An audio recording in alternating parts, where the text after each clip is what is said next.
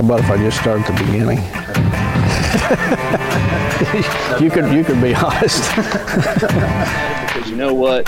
They have the sweat equity that went into that memory that they're making with their friends and family. And that's what's important with us, and that's what the I Am Real World's about. Well, that's a great question. You know, one of the best things about a spring food plot is you get a second chance if it fails. Chasing Giants with Don Higgins, brought to you by buyafarm.com, your source for farm, recreational properties, rural homes, and more. By tapping into Don's years of experience, dedication, and commitment, Chasing Giants focuses on the techniques, strategies, and dedication needed to harvest one of God's most amazing creations, world-class whitetails. Now, here is Don and co-host Terry Peer. Well, welcome, everybody, to Chasing Giants, episode 17. I'm sitting in Don's shed with a live studio audience, and this is a little weird. We got quite a crowd around us tonight, Terry. They've been taunting us for about the last half hour about how they're going to stump us, and I'm not sure about this. We'll see how many of them have the guts to get up and ask a question, though. So for the listeners out there, we're sitting here with a bunch of tables set up. I'm getting a lot of weird grins from people. And we got a microphone set up, so tonight's platform is a little bit different. They're going to get up in front of everybody and introduce themselves. I guess if they don't want to, they don't have to, but they're going to ask us a question and put us on the spot. Yep. And I don't know how this is going to go. We're gonna see. We're going to find out. And just so everybody listening knows, we're at my first whitetail master course of the spring here on my home farm. We got about, approximately 20 guys here this evening. Tomorrow we'll be doing the class and touring the farm, as well as another farm a few miles away. So tonight we're doing this live recording of the podcast, and hopefully people have got some questions. Yep. And I do have to note that we do have the infamous Wes Delks in the audience today. Yeah, he became really famous after that last podcast. I will admit, now we got to clarify this. We poke a lot of fun at him a lot of times, and it all started with the joke about us putting him on a billboard on I-70 just east of Terre Haute. Oh. And he still doesn't believe me that it's actually there. Not many people know he's an underwear model. So, but yeah, we poked a little fun about his tree saddle, but he did quickly learn when we hooked him up with a Lone Wolf tree stand last year that went by the wayside really quick, and he shot. Hey, at the end of the day, he shot a bigger buck than both of us. That's exactly where I was going, and he wasn't in a tree saddle when he did it. He was in a Lone Wolf tree stand. So I guess he would take us picking at him every year if he shoots a bigger buck than we do every year. He's shaking his head. He says no problem. Let's put him on the spot and make him ask the first question. So Wes, you get the first question to try to stump us here. He's walking up to the microphone. Do a quick sound check there for me, buddy. Check. There he is. In all of his glory. Yeah, you're good. So, Don, if I'm looking for a property to buy, just from an aerial perspective, what characteristics from an aerial perspective do you look for an ideal property to purchase? And you can talk about leasing too, purchase or lease. Great question. I like a property that's isolated. It sits by itself rather than connects to a lot of other cover. I think when it connects to other pieces of cover, you're kind of at the mercy of your neighbors, especially if you've got neighbors that are a little bit unscrupulous and want to set the line, things like that. The deer can't recognize a property line, so what goes on right across the fence affects you a whole lot more. Now, if you've got a property that sits almost like an island, in a sea of ag or whatever, it seems to be a whole lot better. You can do a whole lot more with it. You can grow bucks and move them on to older age classes a whole lot easier. So that's the first thing I look for. The other thing is access. Where's your access points and what direction do you get to access that property?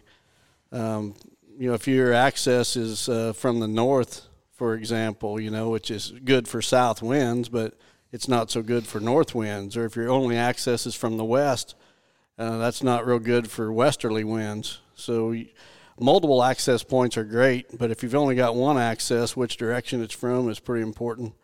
I also want to see a good mixture of both open fields and wooded or brushy cover. 50-50 mix is ideal, but the big thing is that it sets out by itself, isolated away from other cover. Yeah, it's good. It's a good question.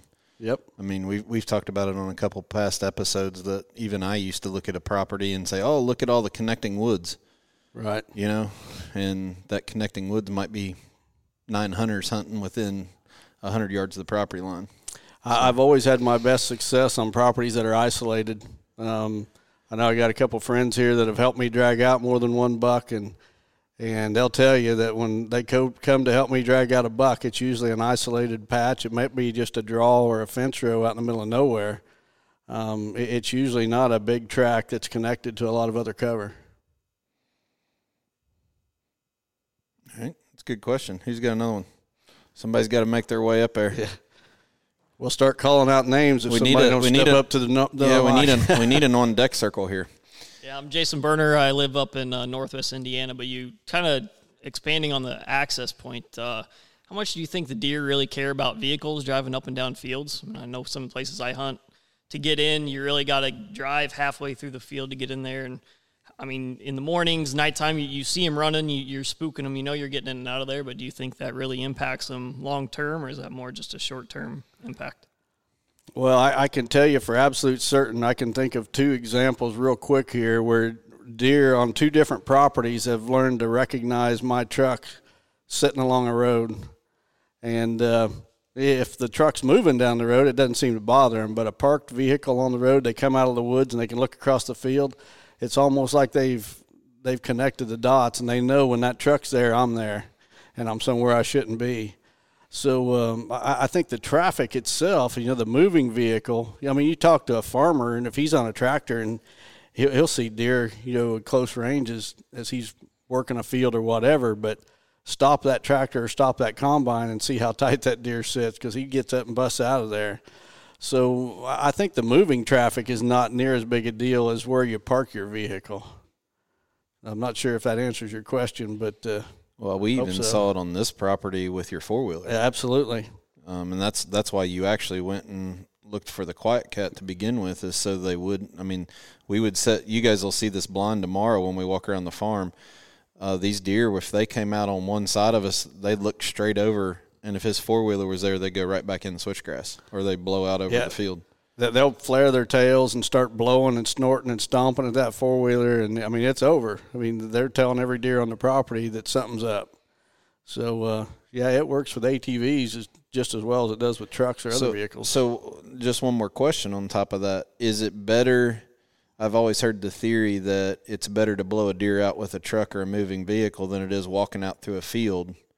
And, the year Kyle Harmon shot Kick It In Son, I believe, he was having, I think, his grandpa come in and blow the deer out with a truck to pick him up to take him out instead of him walking out and blowing him out. So yep, I think he documented that story pretty well on Team Radical's page.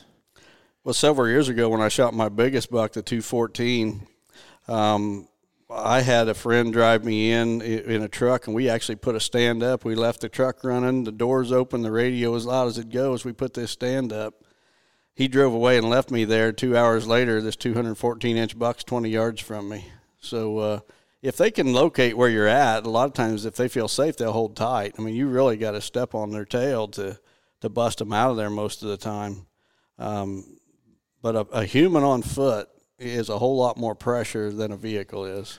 Yeah, Patrick and I were talking this morning coming up about the QuietKat. You said that you've actually seen deer stay in the field as you've driven by on that, just because it's a moving object that I don't know if it's that they haven't learned it yet or what the deal is with it. I think that's what it is. They look at you like, what in the world is this thing? They see a guy riding a bicycle across a cornfield, and they almost don't know what it is. They don't spook like they would on an ATV. I know that. Yeah. Good question. Yep. Next up, somebody's got to go. Here we got one. I'm Mike. I'm Mike. New property owner, and one of the things that concerned me the most was not messing the property up. There's tons of information about what people think you should do, tons of info about what people think you should do, but not a lot about mistakes that could be made. And that was my biggest concern. Where do I start?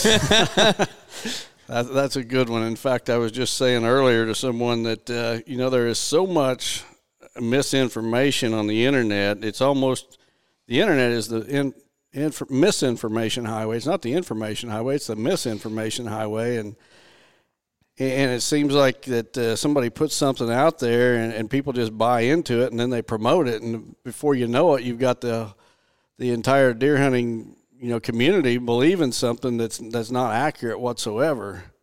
And I actually just wrote a blog about it. The last blog I posted, probably in the last week. The best advice I can give you is take a look at who's offering your advice or the advice you're reading. And has that person actually accomplished what you're setting out to accomplish? There's a lot of guys that have never shot a mature buck that are giving information on how to, and charging people for the information on how to do it. Well, I mean, you wouldn't take your car and let somebody work on the brakes to somebody that's never worked on car brakes before. You wouldn't let somebody perform surgery, a doctor perform surgery on you if he's never done it before. But yet people will spend thousands of dollars for somebody to tell them how to deer hunt when the person they're paying has never done it successfully. So, I just encourage you, and I'm not going to get into slamming anybody in particular or even endorsing anybody in particular, but there's a lot of good, knowledgeable authors and figures in the hunting industry that are putting out good information, but there's also plenty of them that the information is not so good. So I would look at the source as much as I would the information. If it's somebody that's been successful, then their information has been validated. I mean, there's people in this industry that own food plot companies that aren't hunters. There's businesses that are out there to make money and people out there to make money, and that's at any cost. So you have to align whatever you're trying to look at purchasing or who you're trying to learn from is have they accomplished, like Don said, what I'm trying to do. So I heard a story this week about this lady who was trying to teach their daughter how to cook a roast, and they cut the ends off the roast. The young girl said, "Well, why do you cut the ends off the roast?" She goes, "I don't know. That's how my mom taught me to do it." So she was persistent, like most kids, and said, "Well, I want to know. Is it about seasoning or is it about cutting fat off or whatever?" So they got on the phone and called the girl's grandmother and says, "Why do you cut the ends of the roast off?" She said, "I don't know. But that's how my mother taught." And her great-grandmother was still alive, so they called her and said, "Well, why did you cut the end of the roast off?" She said, "To fit in the pot."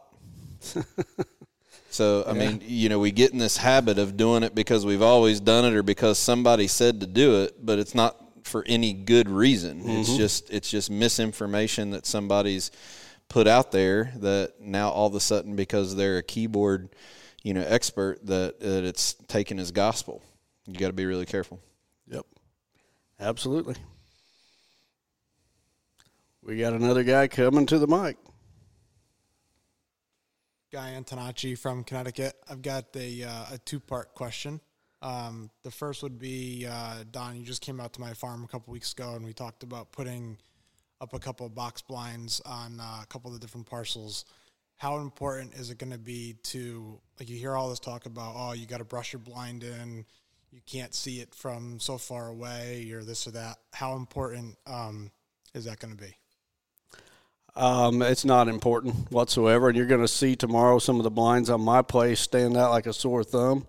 But what is important is that they are put up well in advance of hunting season so the deer get used to them. It's no different than an old piece of farm machinery or something that's set out there for years. The deer get used to it. So, I try to brush mine in more for entrance and getting out of it so they don't see you.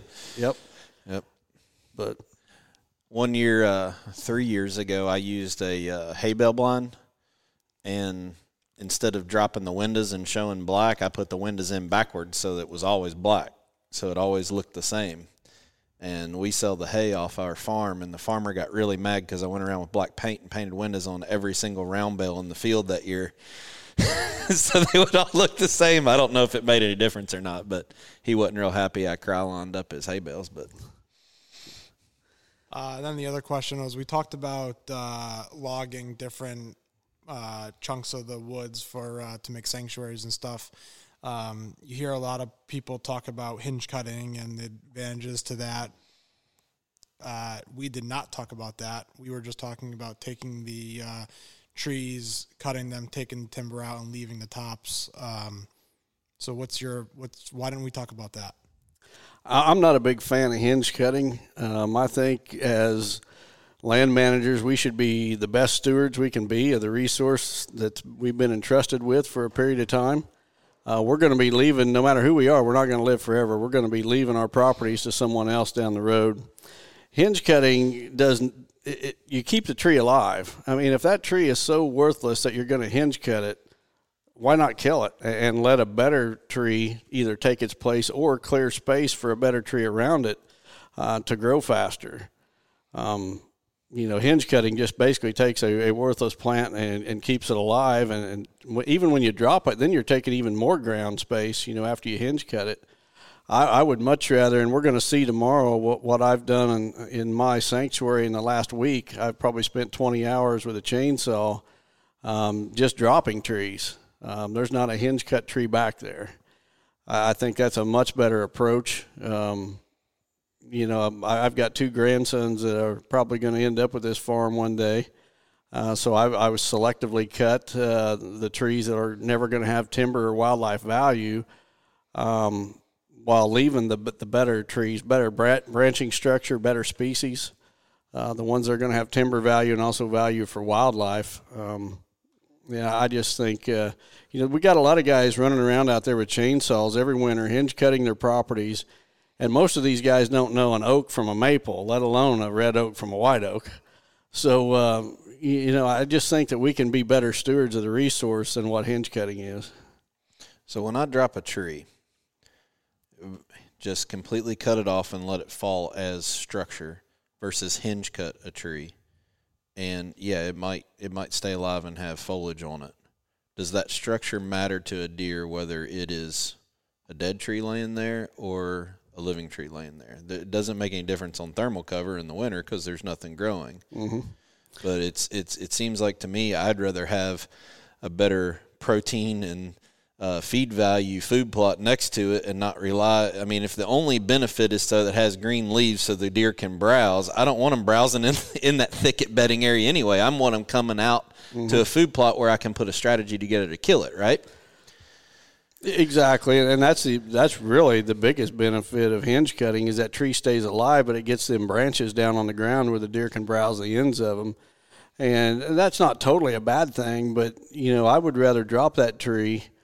And what that treetop will laying on the ground will do, it'll actually protect a new tree, a new seedling that grows up there. Amongst that treetop, it's protected from browsing deer. There's areas of the country where white oaks are basically becoming almost extinct because the deer, they're so slow to grow as seedlings that the deer are browsing them off and they don't have a chance to get established. And that's where leaving these treetops and these fallen trees on the ground, a white oak seedling can start amongst that treetop, and by the time it comes out of that top and that top's deteriorated, well, it's already above the browse level where the deer can reach it. But if it's me, I don't want food choices in the bedding area. Oh, I agree. I want them coming somewhere else where I got a shot at them instead of being in there, right? And the thing of it is, when you're going in and doing these cuts, you want as much sunlight to hit the ground. It's that second growth or, that regeneration that provides the thick bedding cover. And if you hinge cut a tree, well, it's still shading the ground under that fallen tree, and I want the sunlight to hit the ground. Yeah, and this whole plan that they're going to see tomorrow when we walk around the property, that started in your head when we shed hunted that last year after a master class. Everybody left, and we had a few of us here, and we needed to burn one of the switchgrass fields, and then we shed hunted it after church, I think, on Sunday, and you walked in there and you were just you were almost sick about how open it was, that there was not any structure. And I think you made up your mind that day. I did, and there was a lot of deer that had wintered in there, and they had browsed everything within reach, and it was just a really distinct browse line. You could see a long way inside that woods. You could see clear through it, and I made up my mind that when the next winter rolled around, I was going to get in there and drop a bunch of those trees and create some more ground cover. And the fallen tree, even when it's dead, is good bedding structure. The deer will relate to it and bed right up against those fallen treetops. And the other wildlife too, not just the deer. Yep. All right. Everybody's moving all at once, fighting over the microphone.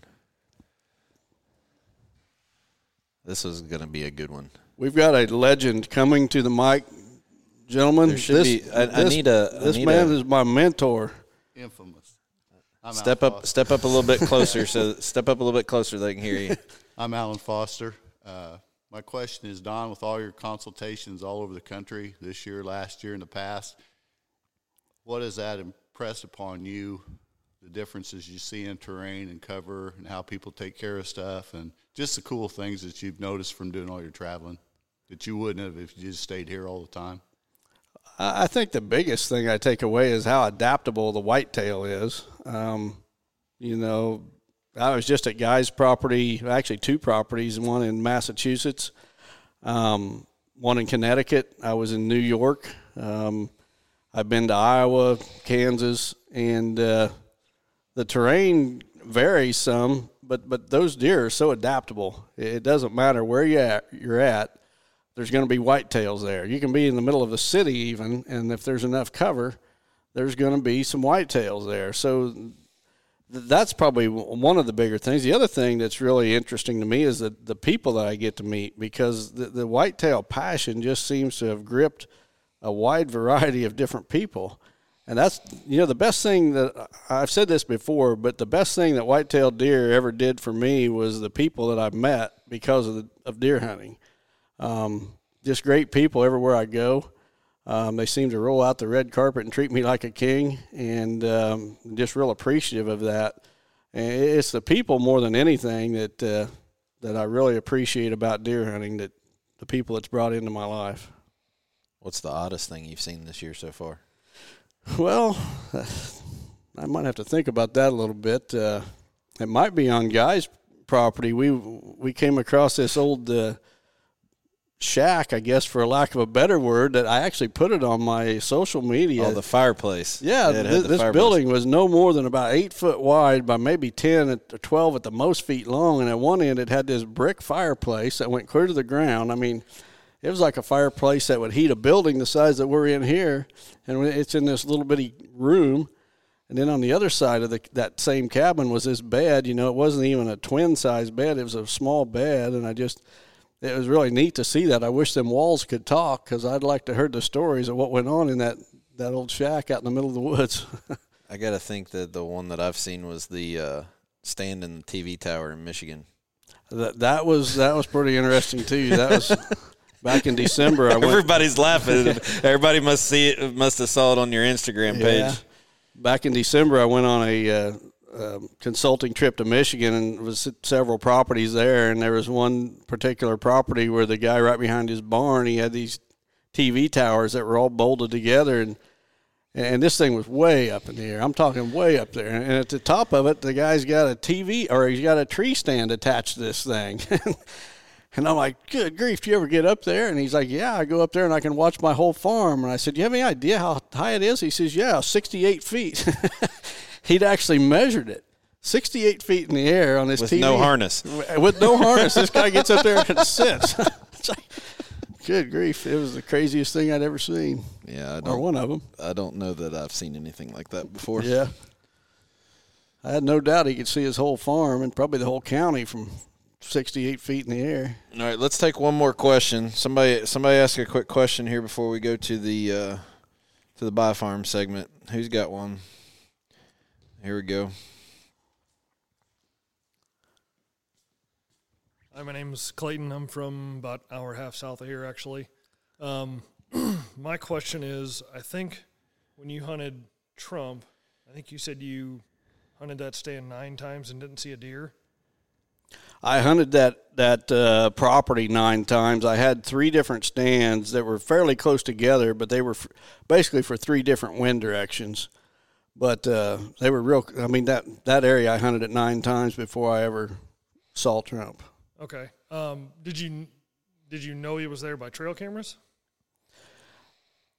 That buck, I'd really put some effort in the year before. He had exploded the summer before and probably put on 30, 35 inches from what he had been the previous summer.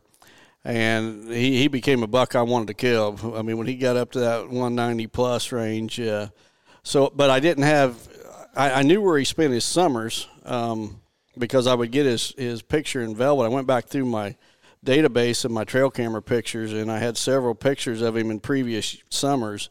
But I did not have a picture of him in hard horn, so I knew that he relocated about the time he shed velvet, but I had no idea where he relocated to. So that first fall, I was basically just putting cameras out anywhere, the surrounding where I knew he summered, just in hopes of putting pieces of the puzzle together to where he went. What I discovered, going back through the trail camera history, the year I shot him, he was 7.5, so I'd been watching him since he was 2.5. Never realized how big he was going to get, but I had that history to go back on. And, I knew that where he summered at, I figured out that he didn't leave there until those crops were harvested on that one particular property. So I knew that my best chance to kill him was there before the crops were harvested, and that's why I just kept plugging away, because those crops were always the last crops in that area to be harvested. So, once they got harvested, it was like it was wide open. It was an ag prairie then. So I knew my best chance was to just keep plugging away right there until those crops were harvested. And at that point, I knew he was going to move on. So you weren't going there on trail camera pictures necessarily? Like that he was going past your trail camera every... Oh, no. Okay. No. I guess. I just knew that, I got his picture at 8 different locations the previous hunting season. And I had permission on a handful of other properties. But I figured if I started jumping around to those other properties, I was probably always going to be one step behind that buck. And I did something that I almost never do, and that's I just kept pounding away at the same couple of stands. Well, but there's more to this story, though. Because at the same time, he was waiting for the perfect condition here on this farm to hunt Smokey, right? So he Smokey was the homebody, and I just cringed when he would get on podcasts and say, I got a 95% chance of killing this deer, and don't say that. But, he was waiting for just the right time to go in, and he only hunted that buck here twice, and they saw him both times, but he killed him on the second. So there was 3 or 4 of us on a group text that we would get text at night. Well, my 7th hunt without seeing an animal. He was over there, and how far was Trump going from? You got his picture within so many hours, like miles apart, where his range was going back and forth. Yeah, that buck had absolutely no pattern. He just showed up, here, there, and everywhere at any hour of the day, or mainly at night.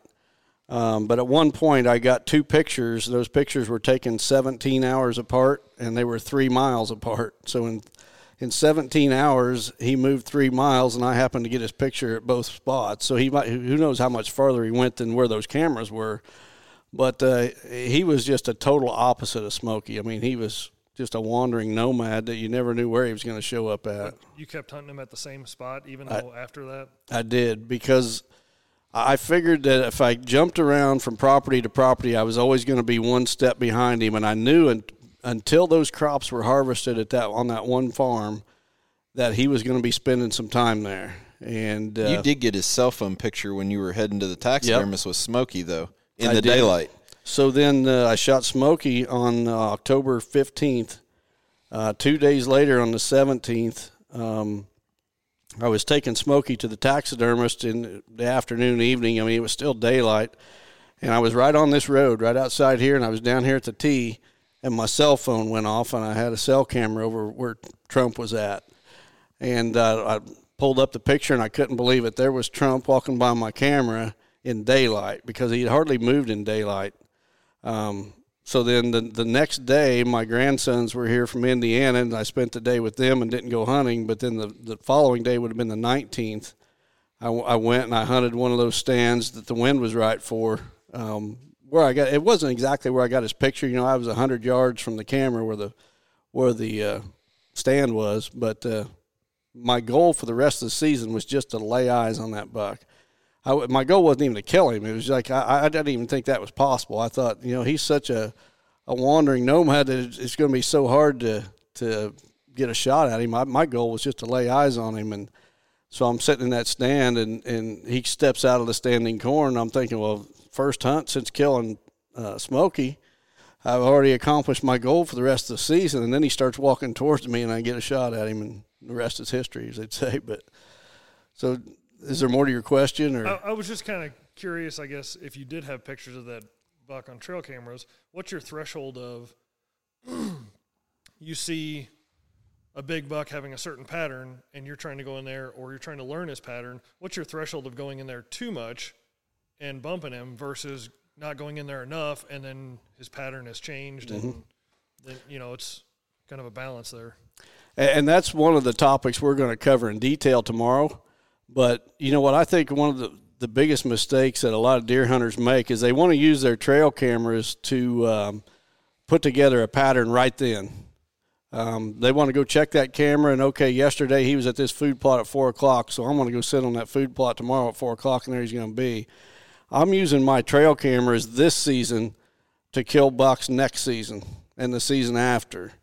The mature bucks that I've followed have an annual pattern. They're going to show up at the same places basically the same time each year.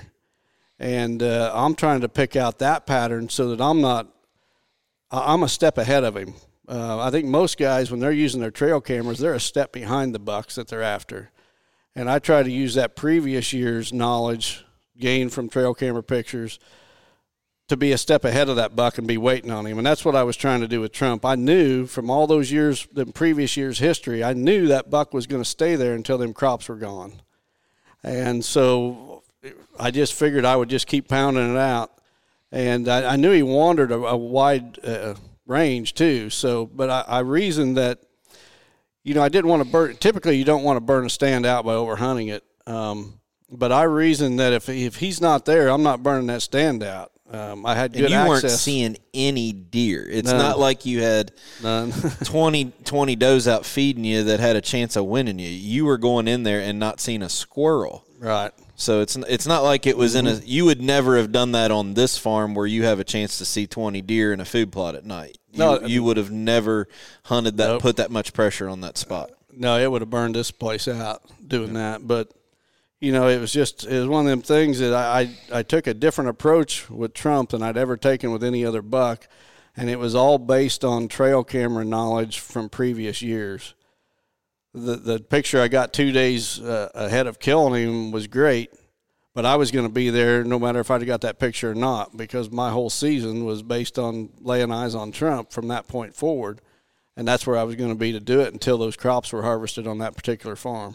One of the projects I have going on that Don kind of helped me formulate the idea behind it is in Kentucky, one of my food plots, I have a nocturnal buck, but he comes into the food plot in different ways. And Don showed me how to go back and, you know, if you log your trail cameras pictures and you keep track of them, everybody has a different way to organize them. I've gone back the last 2 years that I have that picture and going back to the Weather Service websites and found out what the wind direction was when he accessed that food plot from the south or from the east, and then start charting that. So when I have those conditions, it's that year-to-year pattern I'm trying to learn, especially when you end up having a deer that's not betting on you. That's the tough part. You know, we don't know. You try to figure out where that radius or that circle, and in Trump's case it was miles away, in Smokey's case it was yards away probably from where he was. But that year-to-year data is very important, and you can go back and track that, you know, as long as you have the picture with that timestamp on it. That's what I'm in process right now. I got a spreadsheet that's so complicated it looks like a P&L statement from a big company, but it's all about wind direction and temperature based on that date and finding out where he was and what direction he was coming from. Mm-hmm. Another thing I did with Trump that I never did with another buck was, I keep a database of my trail camera photos, but I created a spreadsheet, where I logged in every photo I got of him. From the time I first started getting his pictures as a 2-year-old, and I would do the obvious, the time, the date, the location, but I'd also note which direction he came from, which direction he left, any other bucks that were with him, like especially in the early season when he was in a bachelor group, and then I would go to the weather. I forget, it's Weather Underground, I think, is the one where you That's the one you have me using right now. Yeah. So you can go there and you can plug the date and time in, and it'll tell you right at your location what the wind direction and velocity and everything was. And I logged all that. So then I could go back, and I'm actually doing it with another buck right now that I haven't killed yet. But, then you can go back and say, okay, it's October 5th. I'm ready to go hunting. Where was this buck previously on October 5th? I got a south wind today. Where was he previously around this date with the same conditions? And, that's how you can really utilize your trail cameras and take them to the next level, is when you're that detail oriented with the data that you're saving from those cameras. Had you written a magazine article on that topic yet, or? I haven't yet. I think I've got one coming out in North American Whitetail. They just assigned me some articles this week, and I'm pretty sure that was one of them. One of them's going to be that. Yeah. All right, well, let's take a quick break and move on to the BuyAFarm.com Property of the Week. BuyAFarm.com is your source for farm, recreational properties, rural homes, and more. Now, here is Don Higgins with this week's featured property. All right, this week's featured property is actually in Missouri. You listeners that have been following along, most of our properties have been in Illinois, but this one's actually in Missouri. It's 275 acres. It's located 3.6 miles south of Patton Junction, Missouri, along Route 51. This is actually an online auction. The bidding's going on right now, and it ends Tuesday, April 14th. So if you're interested, you might want to get on that. It's in 2 tracks. The first track is 260 acres. It's basically been managed as a cattle farm, but lots of opportunities to make this a hunting property as well. Lots of deer and turkeys on the place right now. So track 1's 260 acres. That'd be the main farm, and then there's another 15-acre track, which would make a great building site. I think it's on the other side of the road. But those are both up for online auction, which ends Tuesday, April 14th. If you're interested in viewing the properties, you can call Agent Wayne Keller. Wayne's phone number is 618-407-1679. And Wayne would be glad to show you this property, and you can put your bid in on it.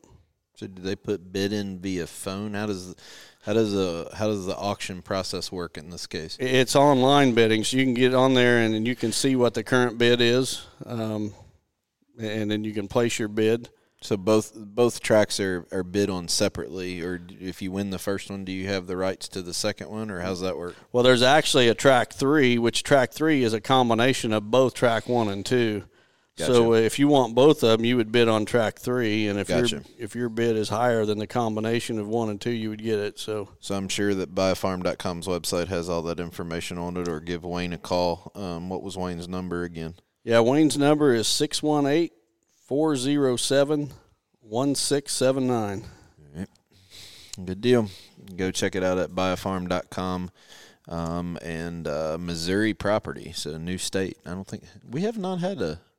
Nope, this all is our first in one Illinois in so far. Missouri, yep. So, all right, well, let's bounce back to. You got another question from the audience, or do we want to read one from that was submitted from one of the listeners here? Somebody got one, or you want to read one?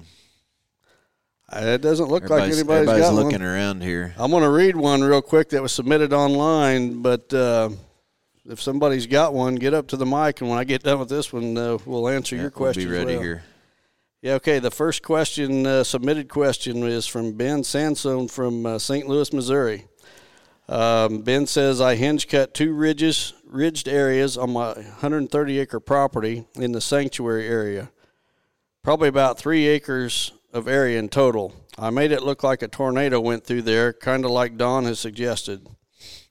I now plan to stay out of there, but I have noticed it is very thick, almost too thick now to even walk through. I had a hard time walking out when I was done. How thick is too thick? Should I consider cutting corridors, as I have read that deer don't like it too thick because they want escape routes? Thank you, Ben. Great question, and you're going to see the answer tomorrow in the area that I just cut. I like to go in after just dropping these trees in any direction, whatever direction the tree's leaning, that's the way I drop it.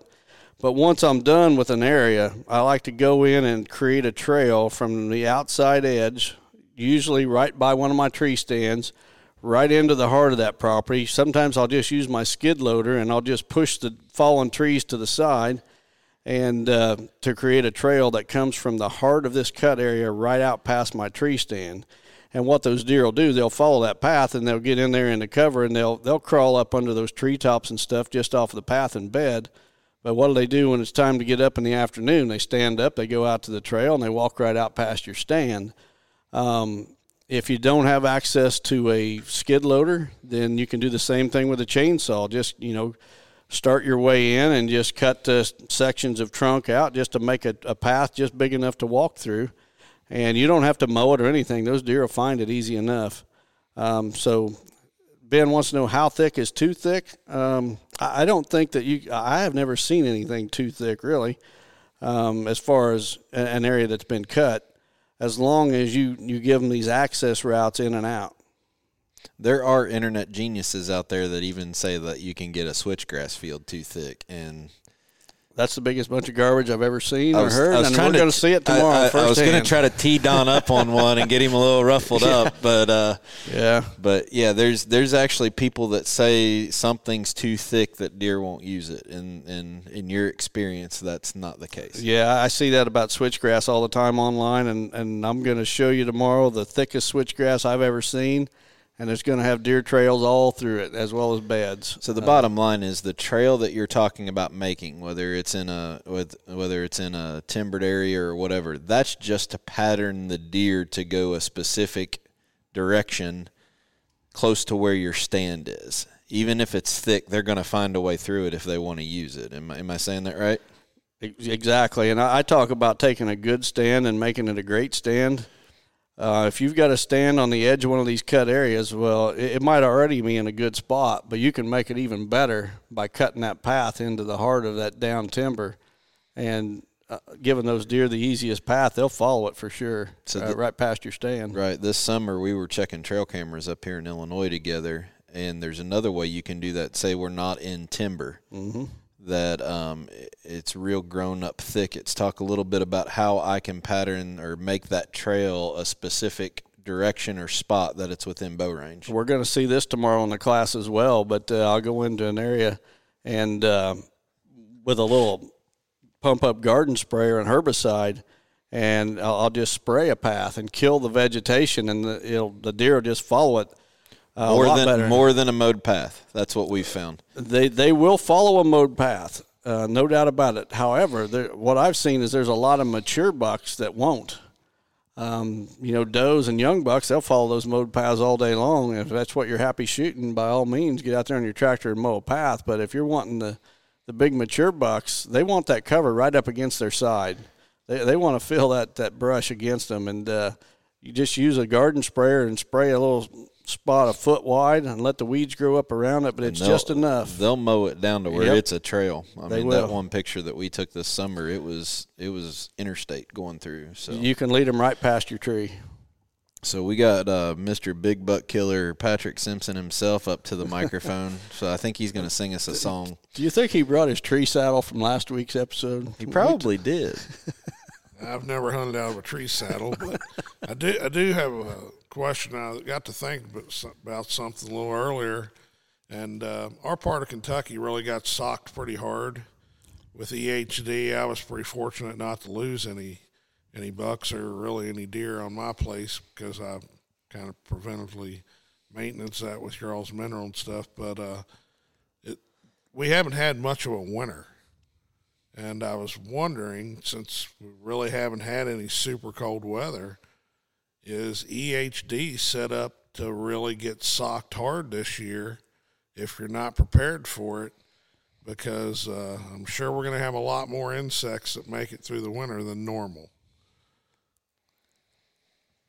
You want to take that one, Terry? Or? Well, I mean, you talked to the last week. Patrick asked the question about the crimper, and I think that's what got us on the tree saddle topic is the gimmicks. Yep. And you made a statement about go back and look at what the old farmers are doing or the farmers are doing. The farmers always talk about insects the following year after you don't have hard freezes are always bad. So how does that relate to a midge gnat and eggs and all of that stuff? You're more qualified on that, but I do know that even going back to my grandpa, he would always talk about the years after a winter that wasn't, you had more ticks, you had more other insects that you had to deal with crops the following year. Well, I'm not sure how that's going to play out. I don't know that I'm qualified to answer that. I do know, that on a drier year, I think the weather next summer is probably more key than what it was this winter. When it gets dry and the water sources dry up and deer that mud's concentrate. that just damp mud from where everything dries up is what really kills us. Right. That's where the midge gnat lays its eggs, and then you got limited water sources, so all the deer are coming to these limited water sources, and that dried mud around the edge is where those midge gnats are laying their eggs. And the best thing we can have is an early frost to kill them. Mm-hmm. So, but yeah, I mean, it's unfortunate. Different areas in Kentucky, I think Missouri and Iowa all got hit hard this year, and I mean, it's unfortunately there's a lot of bad data out there when it comes to, we've talked about this a lot recently with the kind of misinterpretation of CWD versus EHD. And, we got these blinders on right now trying to throw stabs at CWD when we're completely losing 80% of deer herd. Southeast Indiana, our buddies Dave and JP, who didn't get to make it up this week, I think they ended up probably losing 75% of the deer in their area, while some biologist is worried about what could happen. And in the meantime, they're losing their entire herd. So it's unfortunate. Yeah. EHD is definitely an issue, and it just seems to slowly be working its way farther and farther north. States that never had seen EHD a few years ago, Wisconsin, for example, Michigan, in the last 10 years or so, EHD has pushed up that far north, and it just seems to be going a little farther north all the time. And we'll be publishing quite a bit more educational stuff on Expect Healthy Deer technology and, different ways to get consumption up for the states that allow it. And I got a test going on right now in Kentucky where we're doing some different things to try to just absolutely get the consumption rate up. Mm-hmm. But different ways to just get that additive in them to make them as healthy as possible to give them a shot at surviving. Right. So good question. And it didn't spin into a tree saddle. No, it didn't. Love swing conversation. Right. Will Expect Healthy Deer technology cure the coronavirus? If it does, we're millionaires, people.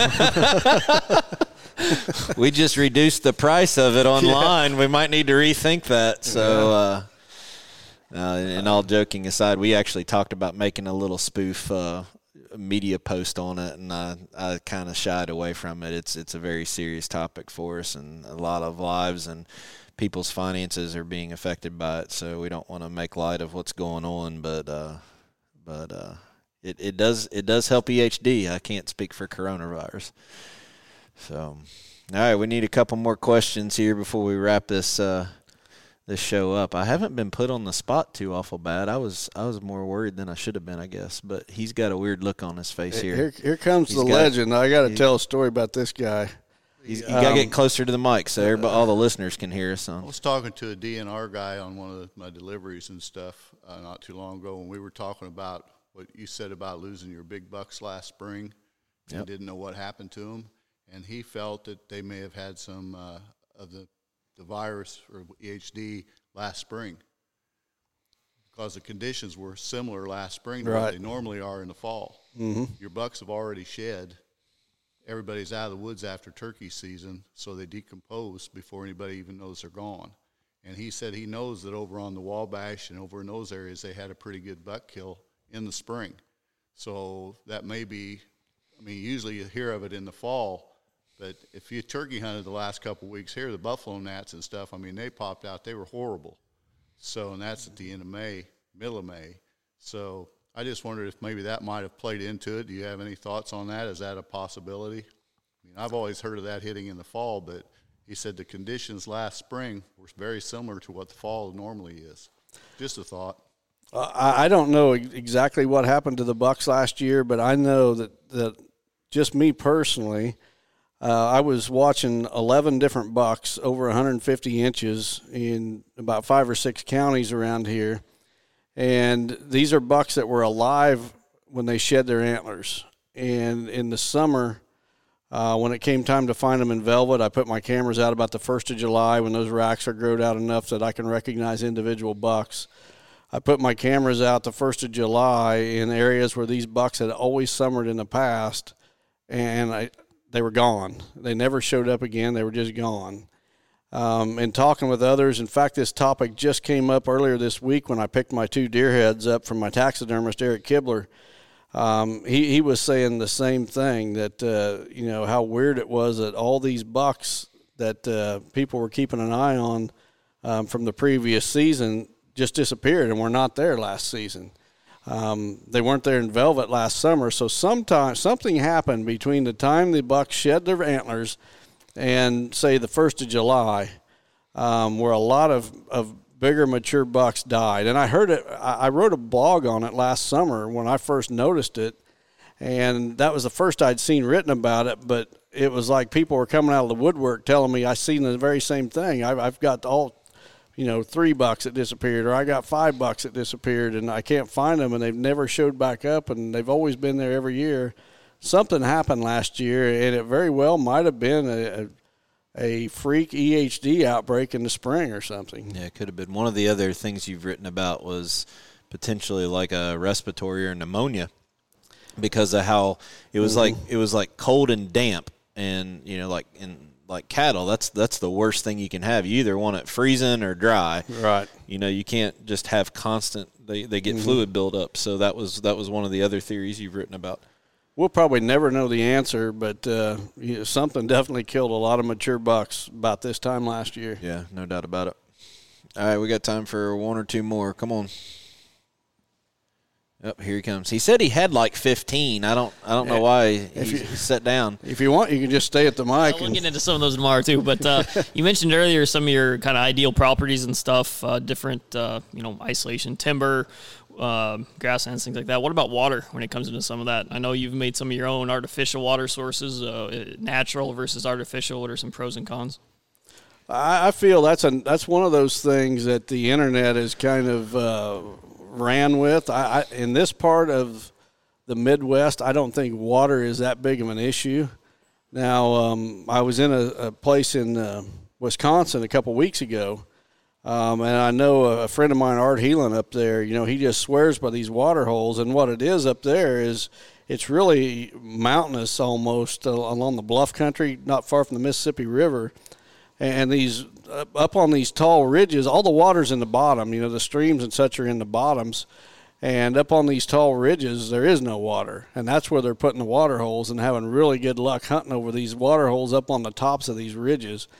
The areas that I've hunted, I don't think water's an issue. And I think on most properties, guys that are putting in water holes are probably doing more harm to their property than good. They're going in there. Human intrusion is the thing that ruins more properties than anything. And, they're doing all these little projects, and in the process, they're running more deer out than they're ever attracting to whatever their project may be. So I just don't see water as being a limiting factor for most of the Midwest. I go back to your checkerboard analogy, and that's one of the things that kind of sets you apart different. His plan that he has for here, he knows that might not work in Wisconsin or in Texas, right? But when you look at the aerial view of your area and one box of your checkerboard is your property, what can I do on that box to differentiate it from every other square on that checkerboard? If that would be that's the only water that they would have on that entire checkerboard, that might be a different story. Absolutely. Right? But if there's creeks running everywhere through that whole checkerboard, what are you really accomplishing other than pushing deer out and making a mosquito factory? So I think you just have to step back for a second and say, how can I differentiate my square from everywhere else? I see a youngster in here. I bet he's got a question for Grandpa. Hey, Walker. Walker just walked in. Is he going to be shy, or will he ask Grandpa a question? He's probably not going to ask any questions. Oh, okay.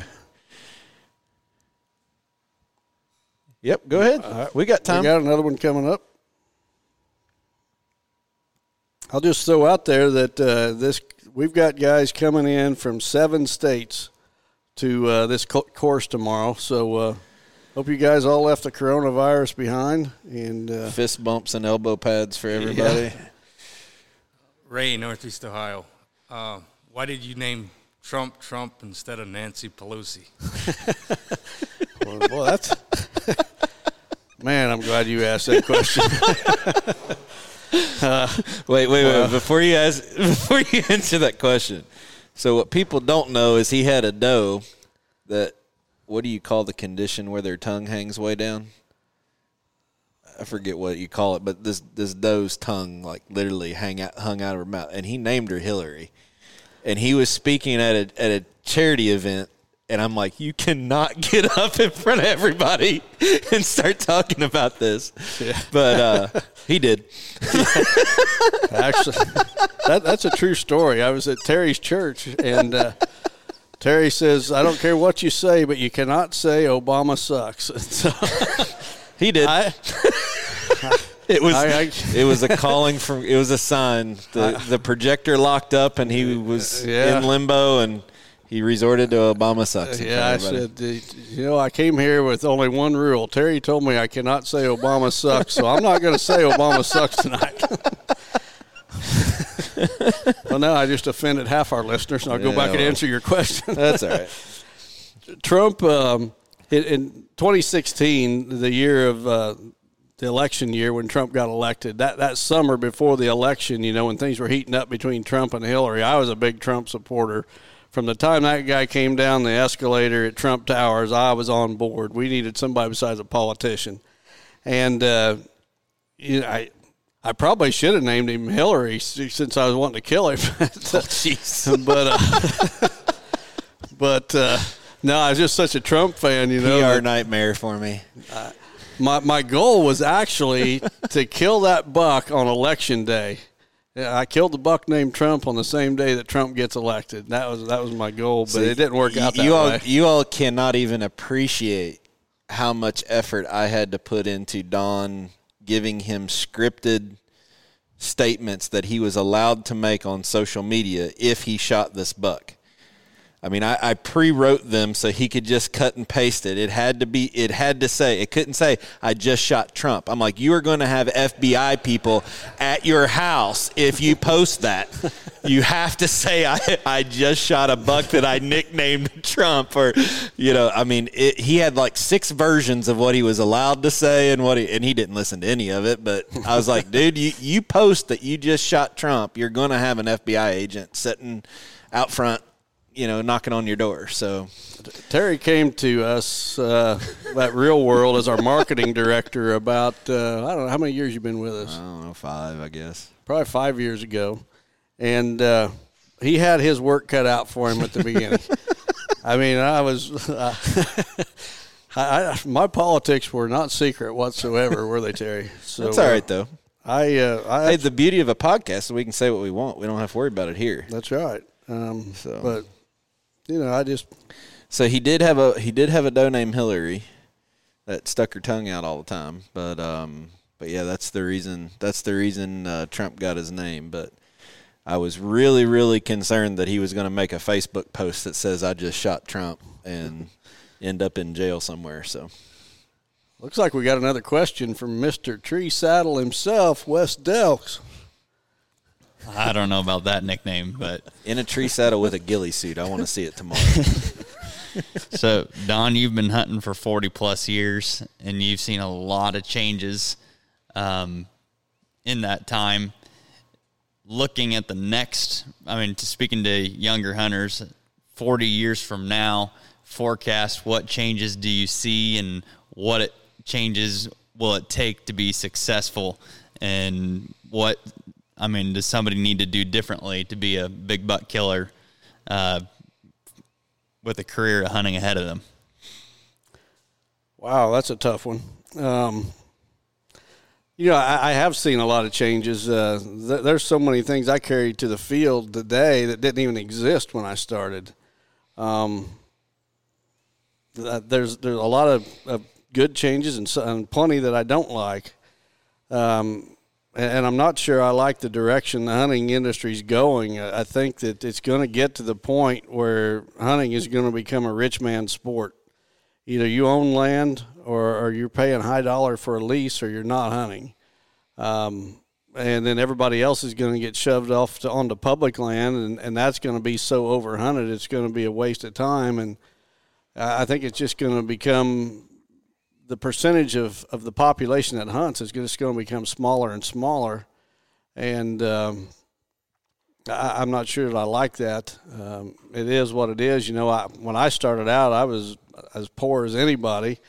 Deer hunting was my escape. All I needed to buy was a $5 license and a weapon that didn't even cost $100 at that time. And I was set, and I could go, around the neighborhood, and I could knock on 10 doors and get permission to hunt from 9 of those 10 people. But there's 3 deer on those entire farms, though. Well, that's that was true. A little bit different back then, though. But I think I would trade the deer numbers we have today for the freedom I had to go about anywhere I wanted back then. Today I'd knock on 10 doors, I'd get turned down 10 times, and probably 9 of them wouldn't be so nice. So land's definitely the biggest thing. It is, yeah. The consumer behavior person in me will say that from a buying cycle or purchasing decision, our society now wants the quick fix. Not gimmick isn't the right word, but give me the one tool, whatever it costs, it's going to give me instant satisfaction. What's going to let me go buy something to automatically kill booners every year? I think that we've lost a little bit about, you want to be a trophy buck hunter, learn how to kill a deer first before you learn how to kill, a 200-inch buck. These people are starting to get into our sport and going straight to what Don's doing, and it's impossible. But they think that they're going to do it because they go and buy some gimmick product that's going to align all the stars correctly. And they may do it once, but they're not going to consistently do it. But as time goes on, even in my career, I've seen to where our hunters want to buy the one bow or the one thing that's going to allow them to kill a monster buck, and it's a lot of learning. I think it's more knowledge than anything. Well, I was blessed to grow up in the time when I did. I'll tell a little story about a guy that's sitting here tonight that I'm sure he's not even going to say anything to brag about himself, but Alan Foster asked a couple of questions this evening at the mic. I met him when I was about an 18-year-old kid, and he was older than me, and he was doing what I dreamed of doing. He was shooting big bucks on a consistent basis. And so that first summer when I met him, I spent every break. We worked at the same place, so when I would get a break on the job, I'd run and talk to Al, and his stories or whatever, they always had a strong ethical overtone, if you will. He's one of the most ethical sportsmen I ever met. He was so ethical. I'm talking 40 years ago, or almost 40 years ago. He was so ethical that he would not even use doe and heat scent because he thought that was taking advantage of a buck's number one defense. he gave up hunting a few years ago. I mean, he would probably have a fit today with, these scent elimination products and things. I mean, here's a guy that would refuse to even use a deer scent. And, I was just blessed to grow up in a time and to have people like Al come into my life and still, strong hunting ethics. And I think that's what's missing today. And I think 40 years from now, it'll probably be even worse. So, I don't know what the next 40 years brings. I'm kind of a little bit afraid of what it brings, but buy land. If you want to hunt in the future, you need to buy some land. Well, the industry overall is shrinking. The number of incoming hunters is down, but it's a lot of that. I think is what you said. I think it's access to property is the biggest thing. Right. All right. Well, I think that wraps up. Do you got anything else to say? No, I don't. I see pizza coming in the back door and about 20 hungry guys here. We better wrap it up. All right. Well, let's sign off from Don's masterclass. We got a full day ahead of us tomorrow. Going and touring. How many properties are we going to tomorrow? We're just going to look at 2 tomorrow. Going to 2 different ones tomorrow. So why don't you take us out? All right. We want to thank our sponsors: BioFarm, 360 Hunting Blinds, Quiet Cat, Real World Wildlife Products, Vortex, Lone Wolf, and Matthews. We'll see you in a couple weeks at episode 18.